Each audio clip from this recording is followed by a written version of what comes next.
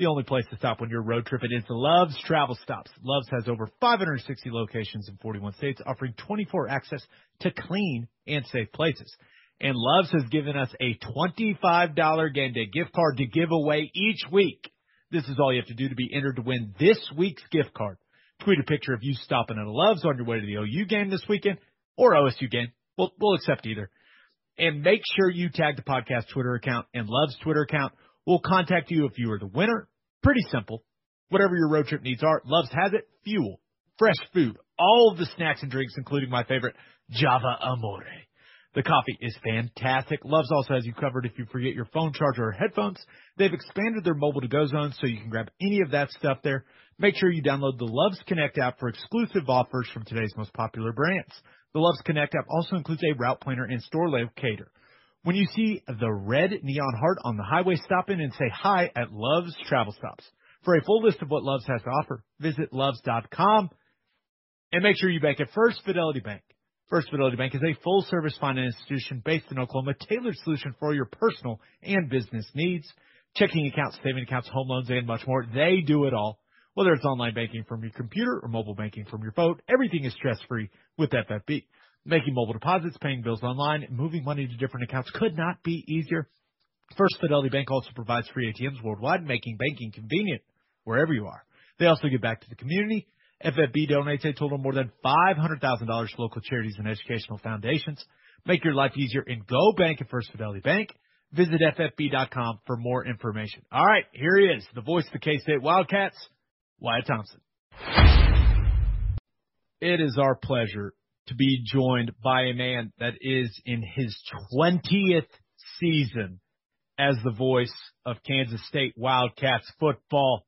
Wyatt Thompson is in the house. What is going on, man?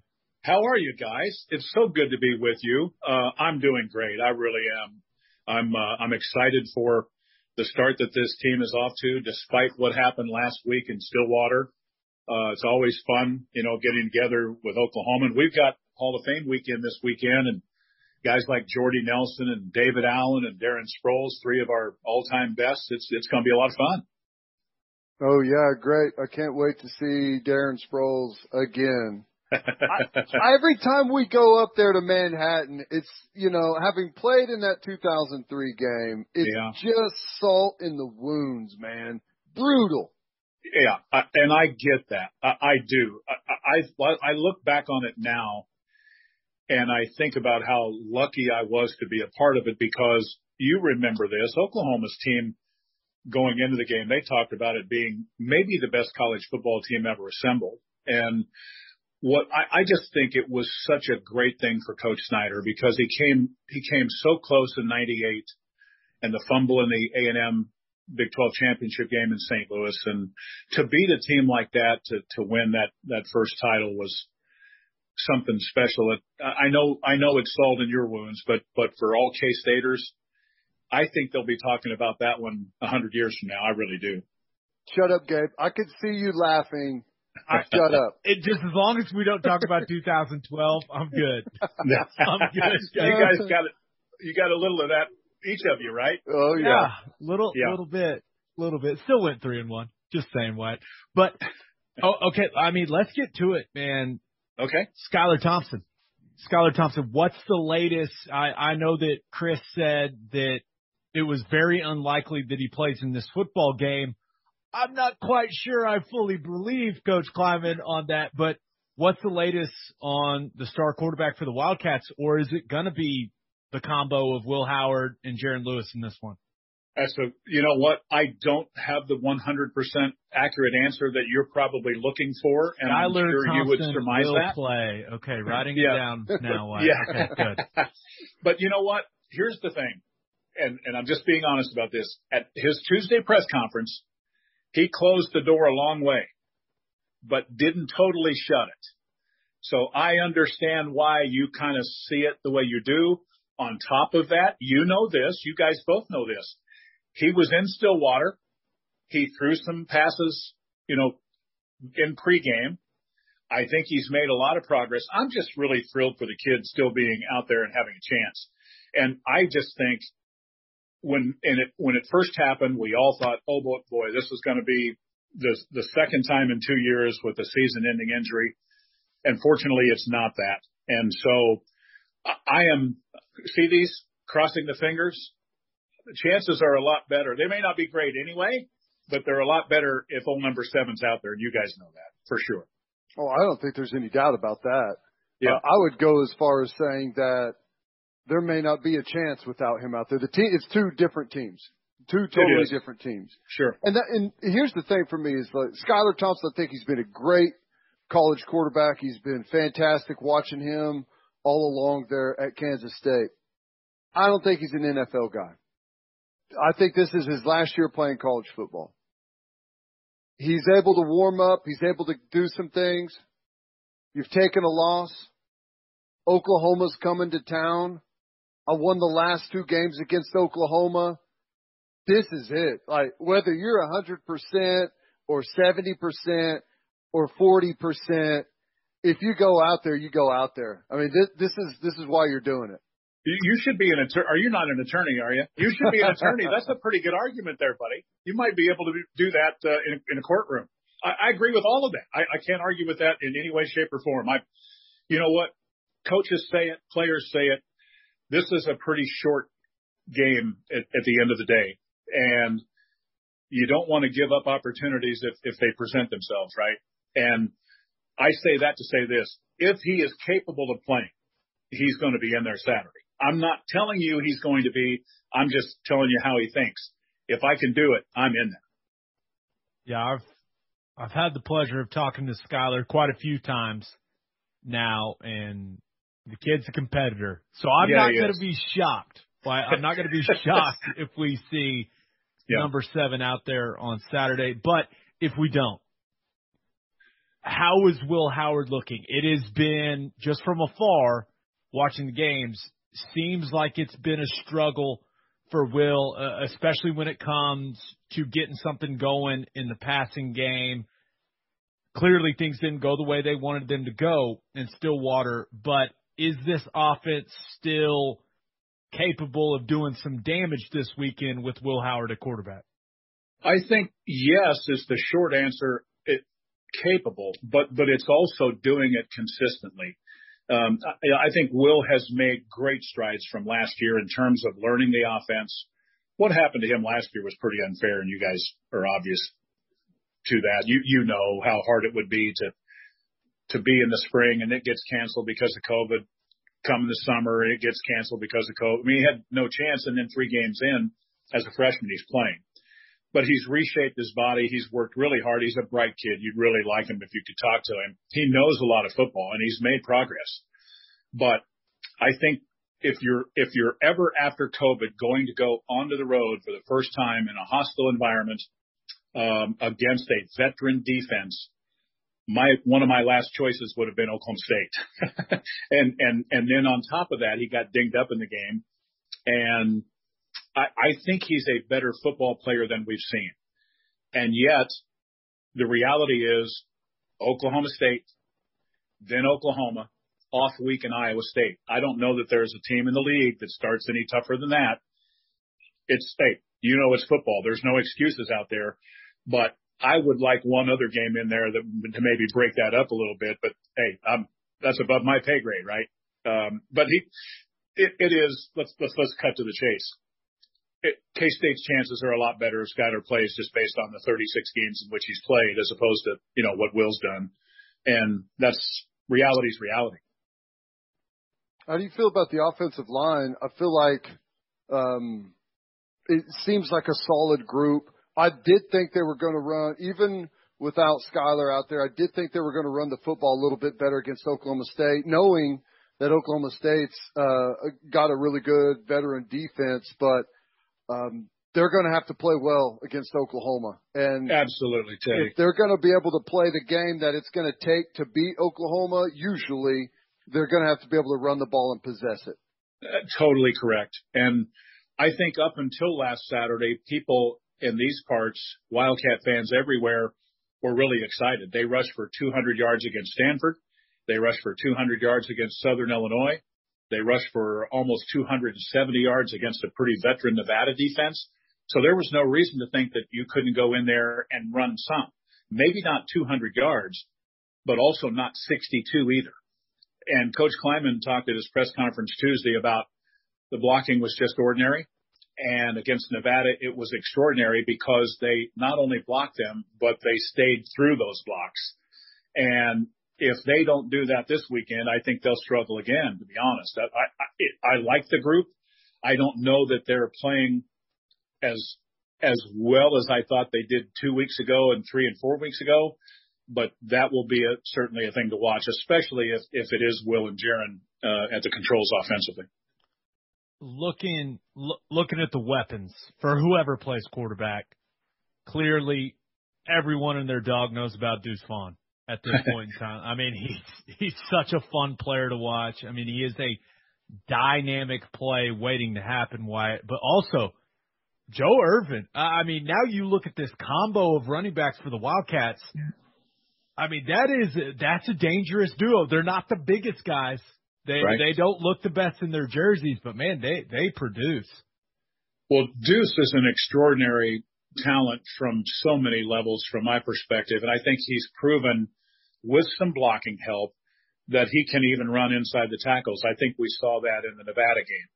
But, I mean, he was taken completely out of the game the other night against Oklahoma State in Stillwater because of the way they play, their physicality, their toughness, whatever you want to say, the issues that K-State had in blocking them, the quarterback issues and all of that. And with all of that said, he still made a play where it's a 4 or 5 yard pass where he had fallen down. He's actually setting on his fanny, gets up, catches the ball, and goes 55 yards. He is a special talent that way. It's insane to go back and watch it. And I appreciate what you say about Joe Irvin because, as you know, he opted out a year ago after getting a little snippet or two in 19, and he plays and runs hard. I think that's the thing that's given him an opportunity. Those guys, they're going to have to do something. It's a real challenge against Oklahoma because if you really study numbers, they've done a really good job against the rush. They put pressure on the quarterbacks. I just got through a little while ago watching the Nebraska game, and it seemed like they had 15 sacks in the last 5 minutes of the game. They can get there, and so it's problematic, no question about it. Well, the run of the football is going to be critical, but if you can't, you still have to figure out a way to get Deuce Vaughn the football. Yeah. And you mentioned getting him out of the backfield. He killed us last year out of the backfield. I imagine that's going to be a focus for Oklahoma, but it's still got to be a big thing for Kansas State to try and attempt, no matter who's at the helm quarterback-wise. Is that something that you see with them, trying to maybe do some things that we haven't even seen yet with him, force him the football, maybe line him up in empty and throw some tunnel screens, or just give him the football a couple of different ways and see if we can tackle him? I'm in total agreement with all of that. I think in this scenario, you have to do everything humanly possible to get him 20 to 25 touches. You just really, your chances are minimized if you don't. And the tunnel screen, I think, is something that he will flourish at because he has terrific hands.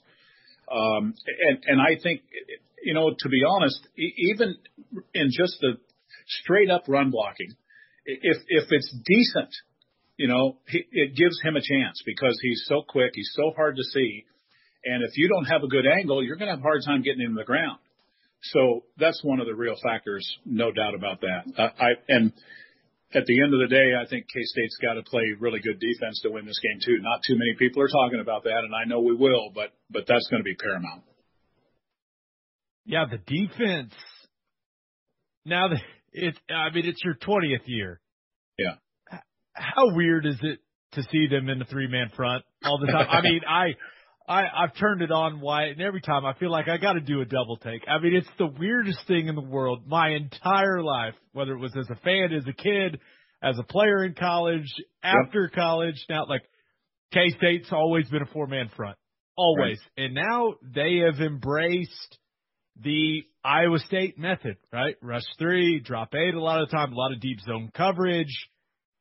It's interesting. Is it effective so far through your eyes? I think it has been, generally speaking, yes. And I think it has been because of the depth in the defensive front, because we basically, for the first time in a while, really have guys there that can rotate through.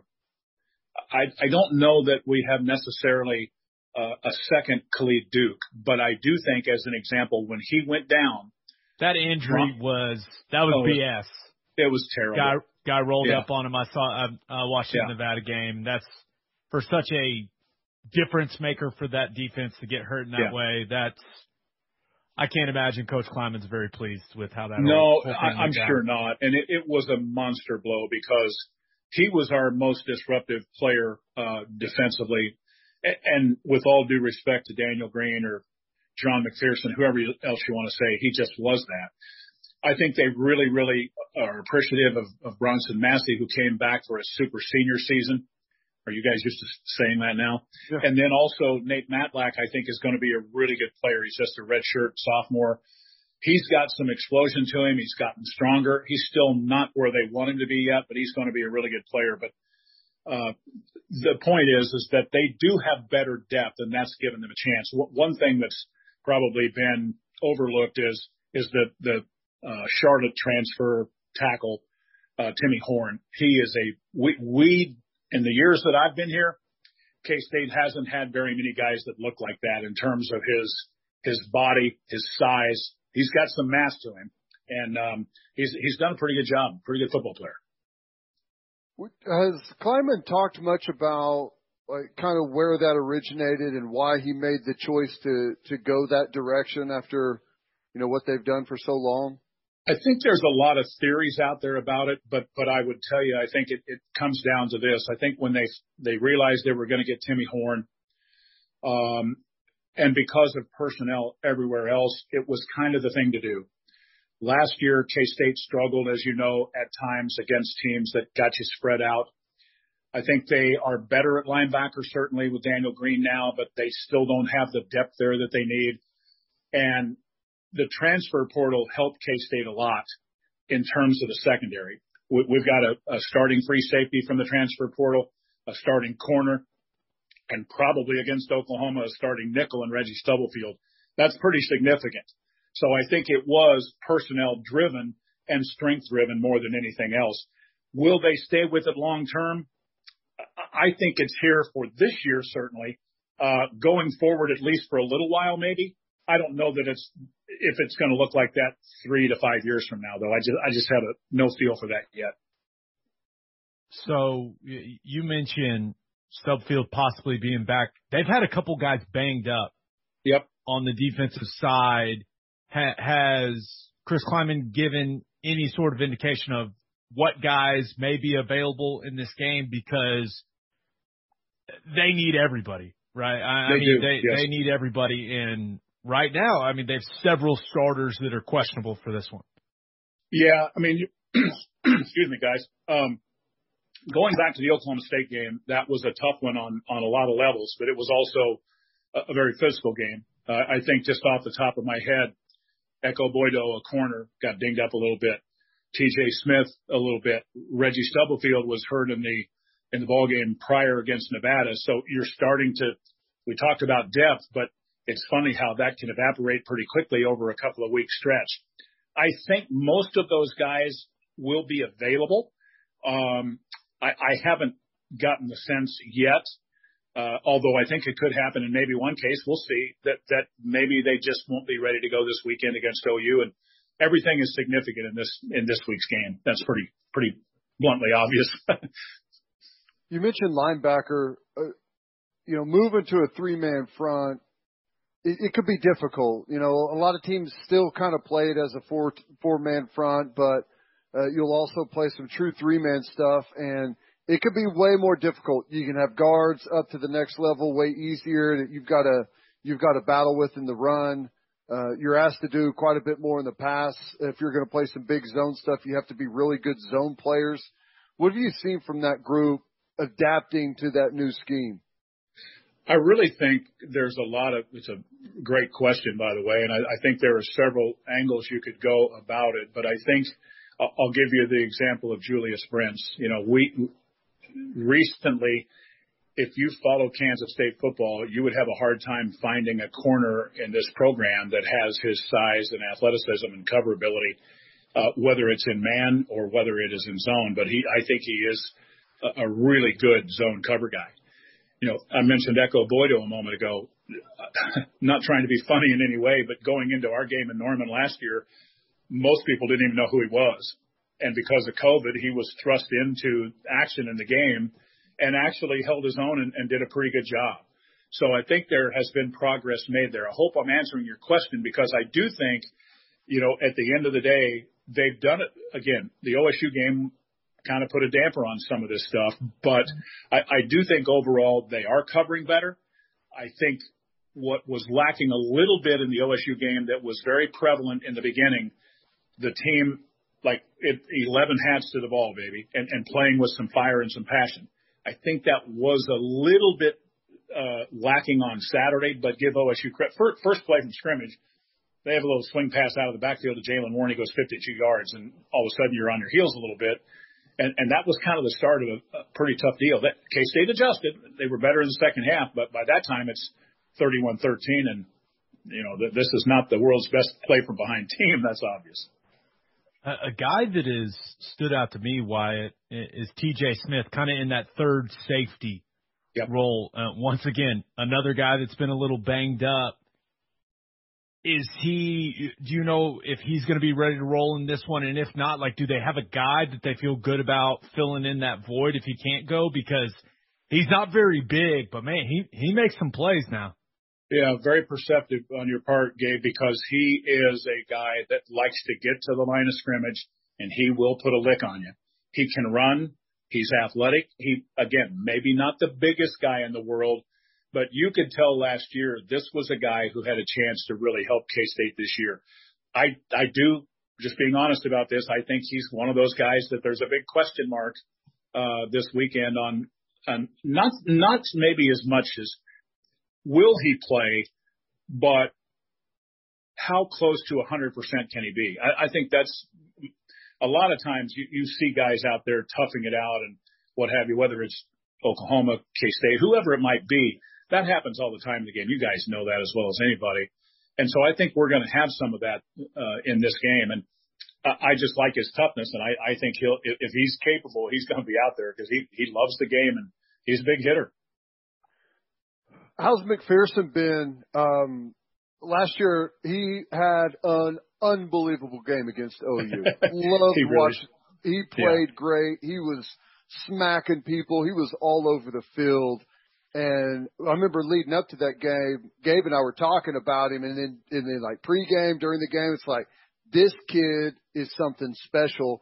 And I thought that in last year it just kind of fell apart for you guys, and I understand that, but I was thinking that this year he was going to burst back onto the scene and be one of those talked about safeties in this conference. I think he's been solid. I don't know, in all honesty, if he is playing to the level that you're describing, and I agree with you 1,000%. The game that he played in Oklahoma, I don't think K-State walks out of there with a win that day had he not played anywhere capable to that level. He was awesome. He is a really, really fine athlete, and I think up and above and beyond that, he's been around here a long time and has probably as much knowledge about Coach Kleiman's defense as anybody around. And so you hope in these big kind of games that he's very prevalent, because he can be special. I think you saw that a year ago. Wyatt, you're the man. Can't wait to visit you in Manhattan this weekend, man. What are you gonna have stuff ready for me and Teddy when we get into our booth, like some Make sure that freezer is plugged in with the Choco Tacos. I usually average somewhere between 8 and 10 Choco Tacos when I'm up there. Do you really? You're a man to admit that. Yeah. It starts to get awkward. I go back to the freezer so many times. It's really funny because they kind of police it now because it's become so popular. People sneak up there to grab 3 or 4 and shove them in their pocket and walk out. So now here's the thing. yeah. I don't go all at one time. I wait Right. it out. I have a couple early, and I just go Yep. back and check on, see what the inventory's looking like. But by the end of the night, you better believe I'm getting it in. But number one is the Choco Taco?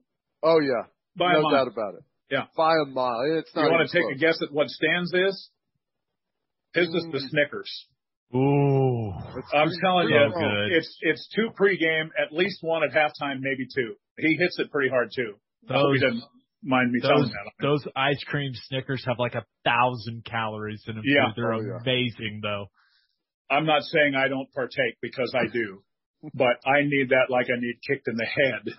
So I try really hard to stay away, boys. I really do. I try hard. Well, Wyatt, we'll see you Saturday, man. And Looking forward to it. hey, have a Choco Taco waiting on us. Sounds good, fellas. Choco Taco's waiting on us when we get there, right? It's the best road trip of the year. Can't wait. Love Wyatt. He's fantastic. The hospitality at K-State is great. I hate it. It feels weird. It's, I want someone to be mean whenever we're up there. I want to be angry whenever we play. Don't treat us that nicely. Doesn't work that way. Stupid Manhattan. Do what OU does and have the worst press box in history where everything's uncomfortable. There's no food or drinks anywhere to be seen. They check your pass like you're going in and out of a prison. It's wild. Luckily, I just get to be on the field and don't have to deal with that. Oh, that was good. All right. Do you own a business? If you do, you need, God, that was so good. Like you're going in and out of a prison. Oh, okay. We must have had like a massive rash of people roaming around in the press box when they weren't supposed to be there. They check you in and out when you go. They scan your deal. And whenever you go get food, they write your name down, because God forbid someone get back in line and grab another cookie. Hey. That's probably best we don't talk about that anymore. All right. Do you own a business? If you do, you need Insurica in your life. Insurica is one of the country's largest insurance brokers with 30 offices throughout Oklahoma, Texas, and the Southwest. Insurica is able to customize programs by accessing the latest information from many insurance carriers. They compare and contrast coverage offerings, and pricing in order to design a cost-effective, comprehensive program to meet your business's specific needs. Insurica's clients become best-in-class businesses by working with Insurica's team of advisors to manage risk. Purchasing insurance is only one way to protect your business. Best-in-class businesses win by avoiding loss in the first place. If your business partners with Insurica, you'll save huge amounts of money and take back control of your total cost of risk. I'm an Insurica client, and you should be too. If your business wants to be best in class, connect with Insurica at Insurica.com. That's INSURICA.com. And guys, it is still warm outside, and you know what that means. It is hard seltzer season, baby. And there's only one hard seltzer that we drink on this podcast, and that is Sonic Hard Seltzer from Coupe Ale Works. It's perfect for any occasion. We drink it by the pool, at the lake, and at the tailgate. You can buy 12 packs of the iconic Sonic drive-in flavors like cherry limeade and ocean water, or you can grab a citrus variety pack or a tropical variety pack. Find it at your local grocery store, convenience store, and liquor store. Sonic Hard Seltzer. National College Football Roundup, Ted. Number 21 Baylor at number 19 Oklahoma State. 2 4-0 football teams going at it. Spencer Sanders coming off possibly the best performance we've ever seen from him. And they got some pieces back on the offensive line. And that zone running scheme with Jaylen Warren, man, it's looking solid. I mean, Tay Martin and Brennan Presley are making big plays out of wide receiver. It will be interesting to see how the Baylor defense holds up. They've done some good things this year. They haven't been dominant by any means, but Terrell Bernard, your man, went down last week. So that is a big void for them to fill. I like what I've seen from Baylor's offense. I like what I've seen from Gary Bohannon so far at quarterback for the Bears. Their zone running scheme with Ebner and Smith has been very efficient. They're one of the best rushing teams. Now, their first 3 games, they didn't play anyone. So that's you got to factor that in, but They've been efficient running the football, and I just feel, and I always get this feeling, I don't know why, but I just feel like this Oklahoma State defense is going to make enough plays to win, right? That's just kind of what they do. I like what I'm seeing from Baylor, but it's in Stillwater.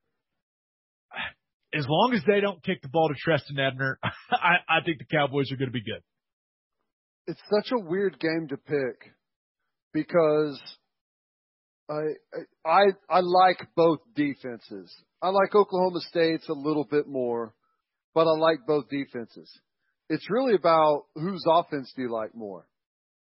And Bohannon's done some good things. They're running the football well. He's smart. He's efficient. He'll also give you a little bit in the run game himself. Oklahoma State has been total crap offensively this season until last week against K-State. They broke out. The running game's been solid. They've shown some good things in the running game, but it's been pretty stagnant. Now all of a sudden they've broken out a little bit, and Spencer Sanders has a good game. It's been 3 years between good games for him. So do I believe that it's going to be another 3 years before he plays a good game? Was this a mirage? Was this a just stumbled upon it?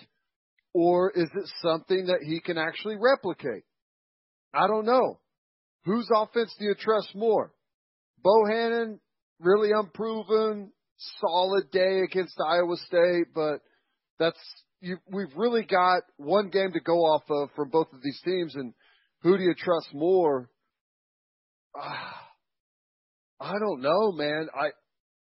Everything tells me to pick Baylor, but admittedly, everything in here is massively biased against Oklahoma State. So I don't know how to weigh that. You know what I'm saying? So it's tough. I guess I'll give Oklahoma State the edge since they're playing at home, but it would not shock me at all if Baylor went in there and not just beat them, but did it handily. Does it change your feeling about this game at all, knowing that they will be honoring the 2011 Big 12 championship Oklahoma State team? Just a reminder, the one Big 12 championship they have in the history of the program. What do you think about that? You know, because I know when you've only won one, you definitely should celebrate it on its 10-year anniversary.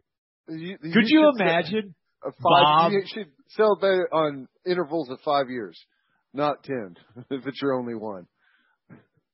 Could you imagine the reaction if someone called you, like if Joe Castiglione called you and was like, hey, we're going to celebrate one of the Big 12 championships? You'd be like, what?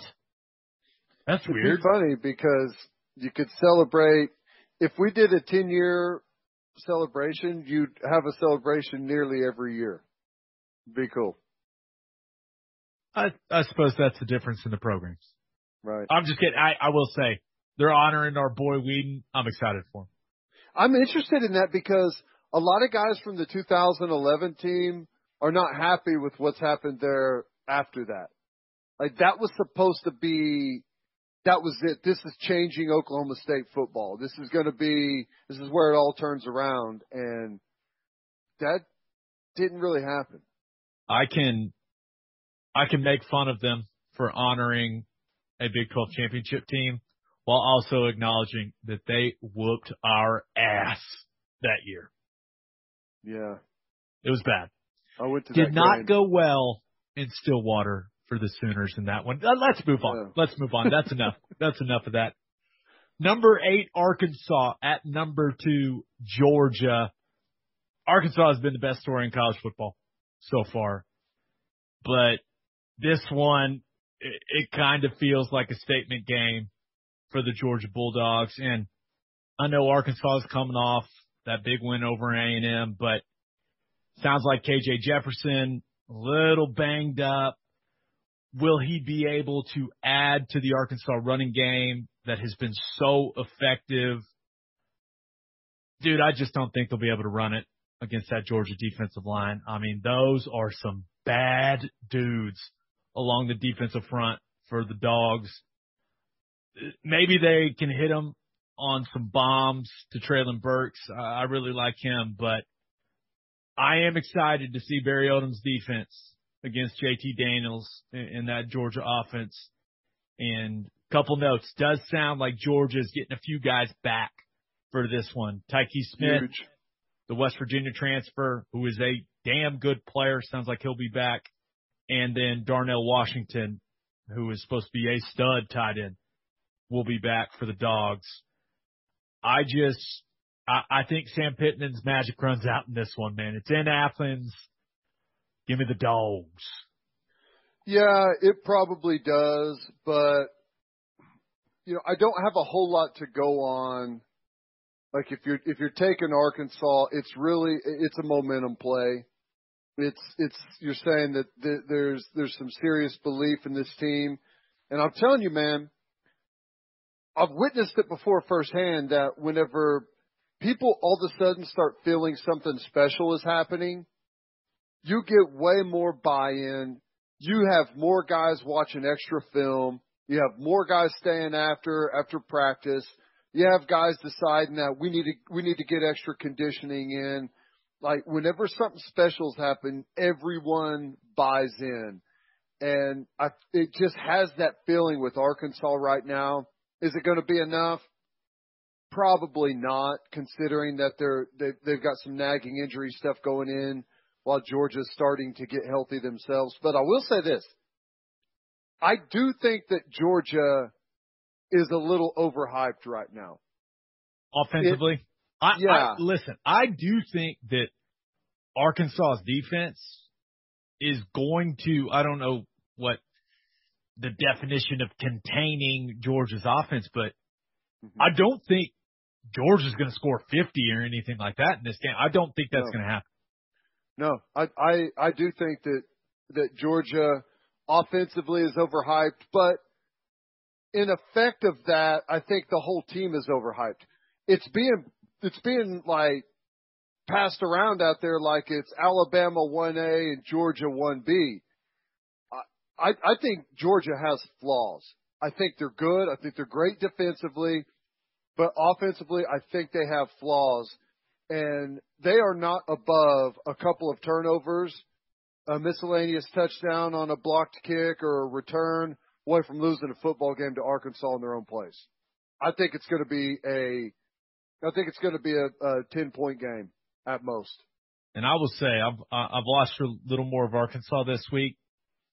Trey Williams, defensive end for them, wearing 55. If anyone's going to make a game-changing play, I think it's that guy. Really like him. The front, man. They run to the ball. It's a good group. Now you got me thinking. Like, I will say this: spread as of now, 18.5. Straight up disrespectful, man. It is. I'm telling you, it's not on top of everything else.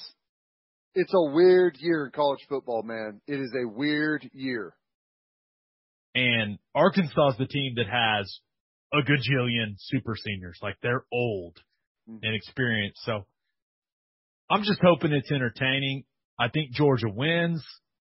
If I had to pick someone against the spread, I'd take Arkansas.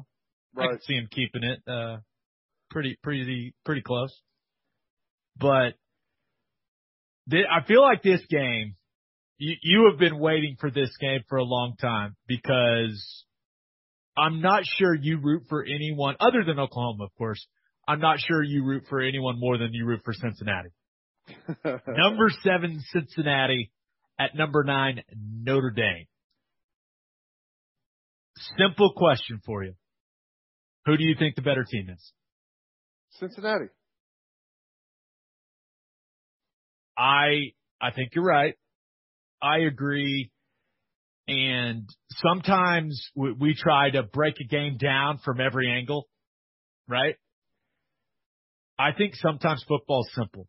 Who's got the better quarterback and who's got the better defense?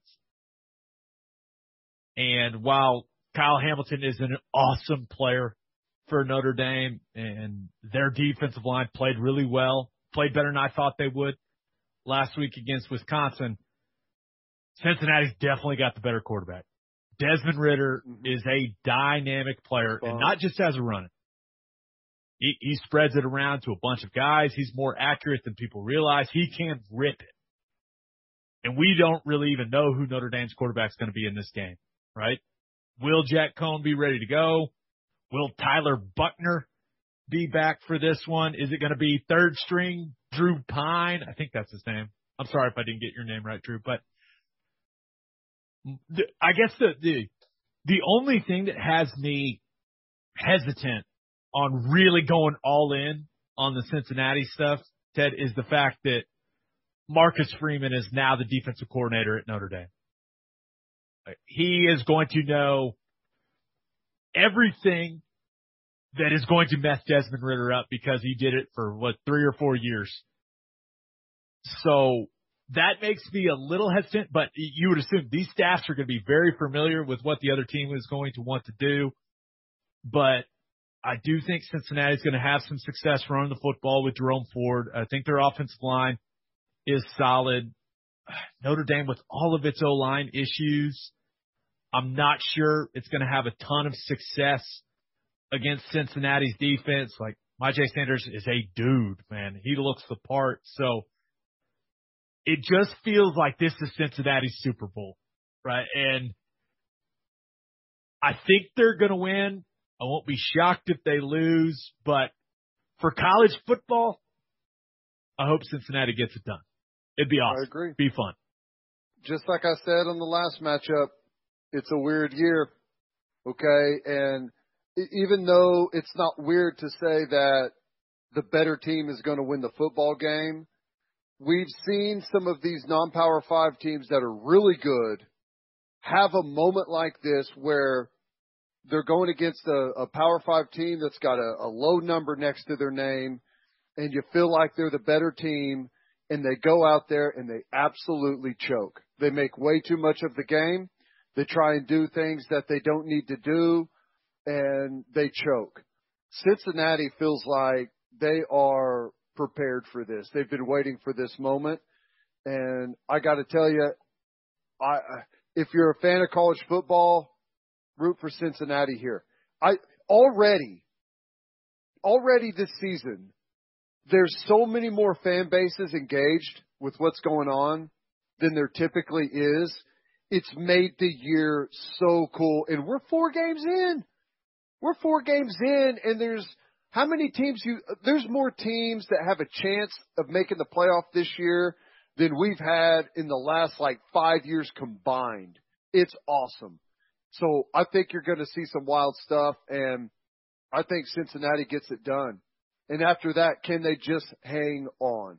They got a tough one against SMU late. They still have to play Central Florida. It's not going to be easy, but this is a big one for them. If they win this game, they may even be able, because of the weird year, they may even be able to have a loss somewhere. No. Zero chance. Zero chance Cincinnati makes the playoffs if they lose a game. Not happening. I don't know. You got to put a lot of trust in it has been Pac-12 proven. That's been horrible. You've got to have a lot of trust in a Big Ten that's been bad. I mean, you got 4 SEC teams. The ACC I will is bet terrible. you whatever you want to bet that a one-loss Cincinnati is not getting to the college football playoff ever. Well, I tend to agree with that, but like I said, it's a weird year. And I don't trust that anyone, Alabama included, is going undefeated. Which brings us to our next game. Number 12, Ole Miss, with 2 weeks to prepare, going to number 1, Alabama. What, first 50? Maybe? 60? Yeah. 50? You go high, keep going.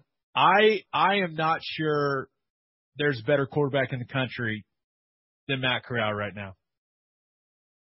Arm strength, accuracy, touch on the deep ball, willingness to take risks with the football. Yeah. Swag. I mean, super athletic.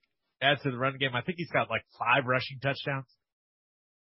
And Dontario Drummond and Jonathan Mingo, a dynamic wide receiver duo. I mean, he's got dudes he's throwing to. And I know Bama's defense isn't elite right now. And there's no doubt they're going to struggle with the tempo that Ole Miss plays with. I mean, it is just, at times they put it in hyperdrive, man. But I do think Bryce Young and that Bama passing game with Jameson Williams and John Mechie and all those freaks they got at the skill positions, they're going to put up points. I mean, there's just no doubt in my mind. For whatever reason, it would be awesome for Lane Kiffin to be the first assistant to beat Nick Saban. I just can't imagine it happening, man. I've tried to get on the Ole Miss side of this game, and I just can't see Bama losing at home to Lane Kiffin. I can't close my eyes and see it. So there also is with all the positive stuff around Matt Corral right now, there also is that possibility he reverts back to what he did last year. Couple like 4 and 5 interception games. That could happen Saturday in Tuscaloosa. Yeah. So I'm going with the Tide. I think betting against Alabama at home is it's just silly. I'm not going to believe that Ole Miss is going to Tuscaloosa and winning until I see it with my eyes. They're going to do it. They're going to win. Ooh. You're going to see it with your eyes. Yeah, they're going to pull it off. Matt Corral. I think Matt Corral is the best player in college football this year. I do. Do you enjoy watching anyone more than him? No. I'll say this. Now he's the most Bryce exciting. Young's pretty good. What'd you say? So Bryce Young's pretty fun to watch. Bryce Young's pretty fun to watch. Also, I've caught up on all the Texas games this week. Bijan Robinson's really good. Yeah. He's very fun to watch. Yeah. It's unfortunate. Well, quarterback-wise, I think I'm with you. Corral is and with kind of his attitude and like you said, the swag, he's got a little Baker in him, right? When it comes to his demeanor on the field, his attitude, like he is the most entertaining player in college football right now. It takes an extreme amount of confidence to go in Tuscaloosa. Joe Burrow had it. Johnny Manziel had it. Matt Corral kind of fits that kind of group. Their offense is amazing. It's fun to watch. Defensively, they've been better. Like Lane Kiffin going in there Lane Kiffin will have as much to do with that victory as I will if OU goes and beats Kansas State. He's like a figurehead head coach. He's not even he doesn't call the plays. He acts like he calls the plays. He's an absentee head coach is what Lane Kiffin is. And that's like the only reason I don't want to see it done, because I know that he's going to get all the credit for it, and it doesn't really have anything to do with him. Okay, let's just say it. Let's say it. You and I have heard very similar things. Jeff Lebby runs that thing, man. He does. It's former Sooner. Jeff Lebby's football team. Ran it in the offseason, from what I was told. Yeah, because Lane Kiffin didn't show up and wouldn't answer the athletic director's calls and is like all over the place. Stupid stuff. Stupid. Lebby's the man. He is. And I'm telling you, they're going to go in there. They're going to score a ton of points. They've got the swagger to do it. Yeah, I mean, it can come off the rails really quickly. But I think they got a really, really good chance to go pull it off. And you know what, Gabe? It's not a very good argument. There's no backing, but I continue to throw it out in like the last 3 matchups. So I'll say it again. It's a weird year, man. That's your motto. That's your motto. Year. I like it. I mean, you're right. It is a weird year. Let's take a look at what the odds makers think. Ooh, Bama minus 14.5. Okay. It's gone up. I thought it was wasn't it 12 at one point? 12.5, I think, is what they were favored. And It's extending just a little bit there. One more thing to motivate Matt Corral. Just think of it that way. Yeah. One note, Ted, that may make you uncomfortable. Ole Miss, true freshman kicker. Ooh. If it comes down to that, just one thing to note. Yeah. And on that note, that is pretty brutal. Are you unhappy with the surface around your pool? Are you not pleased with your patio? Soft Rock specializes in installing safe rubber surfacing for pools, patios, gym floors, and other outdoor spaces. Soft Rock's rubber safety surfacing provides a long-lasting surface that is impact and slip-resistant, fully customizable, and virtually indestructible. Local business owners Heidi and Cody Clark are avid OU fans that are driven to help you with all of your pool and patio surfacing needs. Visit softrock.com/OKC. That's SOFTROC.com/OKC for more information. The Clarks also own The Driveway Company. The Driveway Company has tailored solutions to eliminate all of your driveway problems. They can repair cracks, clean and seal your rotting grass-filled joints to prevent water damage, ultimately saving you thousands of dollars in future repairs. Visit thedriveway.com/OKC for all your driveway repair needs. Learn more about Soft Rock and The Driveway Company by visiting their Facebook and Instagram pages or by calling 405-294-9834. And OU Texas weekend is just around the corner, and if you're looking for events, hotels, or transportation, the OU Club of Dallas has you covered. Visit OUClubofDallas.com for all the details. The home for Sooner fans is the Renaissance Addison with rooms priced at only $187 a night. It's also the site for the Beat Texas Pep Rally on Friday night, with exclusive appearances by the Pride of Oklahoma Marching Band, OU Cheer Squads, Boomer and Sooner, and more. On Saturday, you can ride in style with police-escorted buses to the game. That's worth it, people. Believe me, that's totally worth it. The OU Club of Dallas has been the go-to source for Beat Texas Weekend since the 1950s, and proceeds from the weekend fund OU scholarships. Check out OUClubofDallas.com before these events sell out. Ted, let's wet the beak real quick. I know all you're concerned about in the NFL this weekend is Tom Brady going back to Foxborough. I get it. I know. Bucks versus Patriots.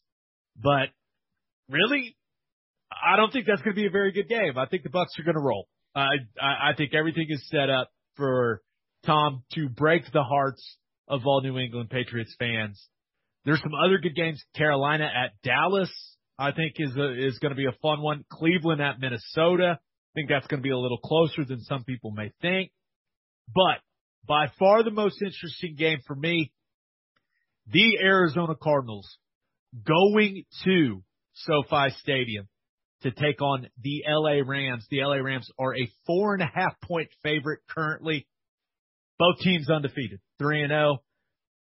And I know it's a little too early to start talking about the MVP race, but I certainly think Kyler Murray and Matt Stafford would be at the top of the list right now if we were to have that conversation. Everyone talks about Arizona's offense. Kyler and all those weapons, right? Hopkins, Kurt, A.J. Green, Rondale Moore has resurrected, right? He was hurt for 2 years in a row at Purdue, and now he's awesome again. It's pretty fun to watch, but Arizona's defense, a little underrated. They've done a really good job of forcing turnovers, defending the pass well. You know, they are not great against the run, but it's not like the Rams are going to run it right at them. I mean, this is a team that wants to air it out with Stafford, and I hope everyone out there has Cooper Kupp on their fantasy football teams because that man is racking up fantasy points. It's got defensive star power in this one. I know J.J. Watt's not what he was, but he's still J.J. Watt, Chandler Jones, Budda Baker, Aaron Donald, Jalen Ramsey. Like, dude, this game is going to be awesome. It's the who's who of the NFL right now. It's sweet. There's I no saw doubt it. I was about like, oh, hell yeah, let's go. Yeah. Here's the thing, man. I like the Cardinals. I think they're fun to watch. I think Kyler is, I've said it a bunch recently, that he's on the verge of being the best quarterback in the NFL. I really think that that's going to happen in the next year or so.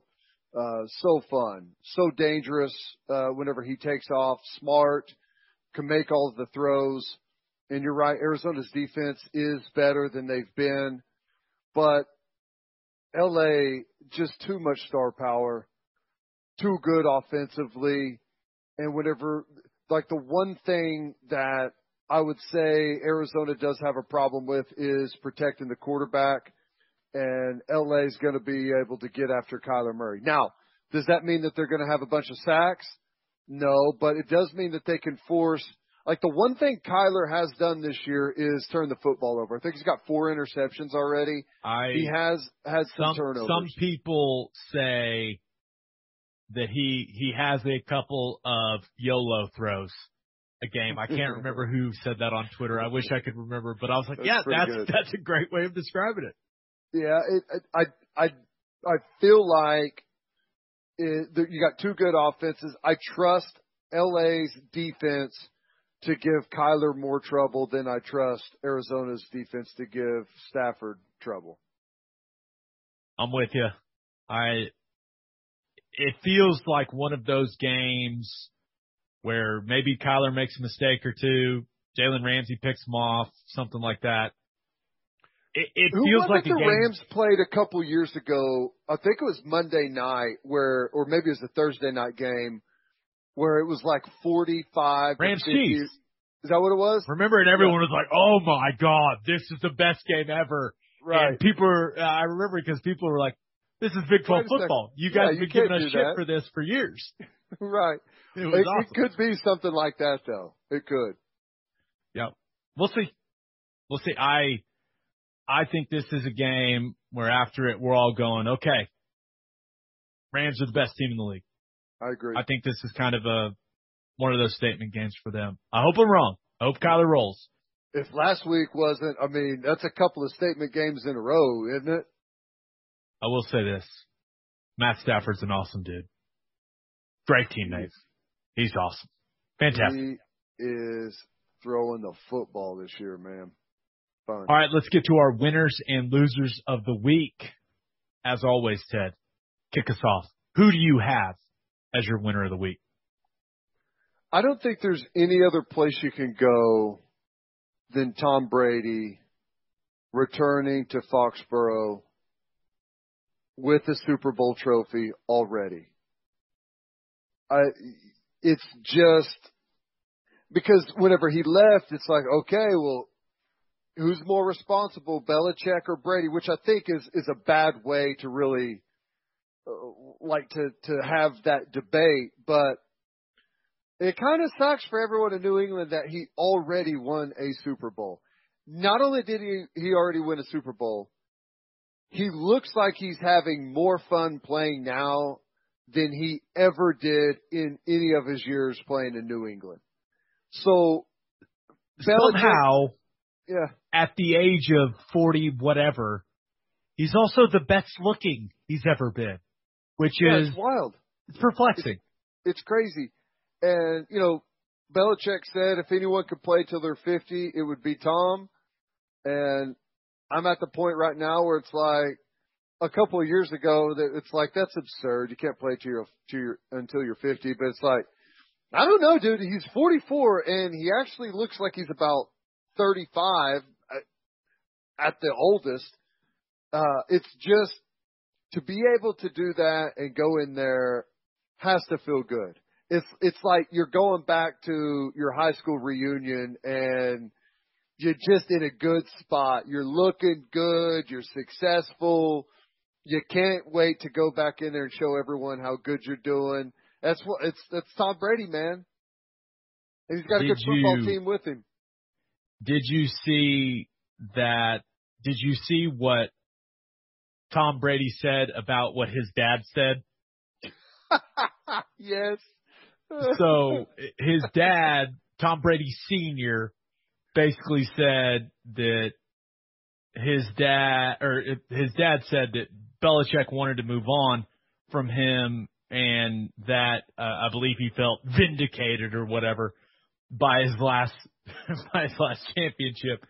And on his show, Tom Brady said, comments made by Thomas Edward Brady, a 77-year-old insurance company CEO who should know better at this point in his life, doesn't necessarily reflect the views or positions held by his son, Thomas Edward Patrick Brady Jr. So furthermore, should Tom Sr. continue to speak on behalf of his son without the express written consent, Tom Jr. reserves the right to eventually put him in a home against his will. So good. It's hilarious.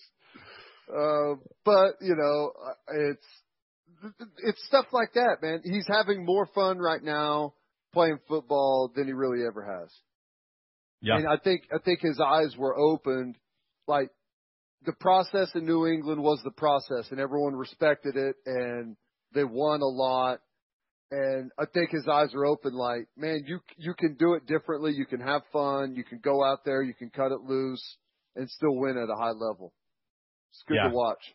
That's going to be an emotional scene in Foxborough. There's going to be Patriots fans crying in their beers. It's going to be awesome. Okay, who do you have as your loser of the week? My loser is Brian Laundrie. You know who that is? He is the person of interest in the Gabby Petito case, and Dog the Bounty Hunter's coming. Uh-oh. Dog the Bounty Hunter is coming, and he's going to find his ass, and he's going to find him within probably the next 24 to 48 hours. I'm telling you, Gabe, it's happening. You think he's going to find him that quick? Yeah. I guess some people are already saying that, like I was just talking with my wife and she was reading somewhere that he said that he's hours away from him. Like he's honing in on him. So the last thing, and I don't know if this is wrong or right, but like half the stuff I read about Dog the Bounty Hunter, I'm like, that's fake. I'm like, how am I supposed to know if it's real or not? But the last thing I saw, it was like he had tracked him down to some mysterious tropical island or something like that. I don't know about that. All I know is I can't wait for the scene whenever he's driving him to jail and he's giving him, you got to get your life together, man. And, the whole speech that he gives as he's driving him back and the guy's asking for a cigarette. I don't know. This whole case has been crazy, but whenever I first saw that Dog the Bounty Hunter was getting involved, I was like, oh, seriously, we're going to do that. But then, like, the more, like, the news has rolled in, it sounds like he's actually got a bunch of credible leads and he's getting close to them. I don't know, man. I would like to, I think it's important we go on the record that we love and support the FBI. Love you guys. Sometimes you need dog on the case, though, man. That's right, man. You got to have someone that can cut through the red tape, right, and go right to the people. Hey, you say one thing about Dog. He knows how to talk to people, man. They give him tips. People talk to him. Someone's filming all of this, right? They got to be. It's Dog the Bounty Hunter. Yeah. That's going to be a sweet documentary.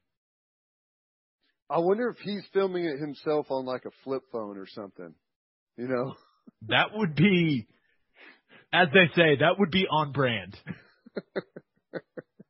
I don't know, man. I hope he gets him. I hope he drags his ass in. And I think he's going to.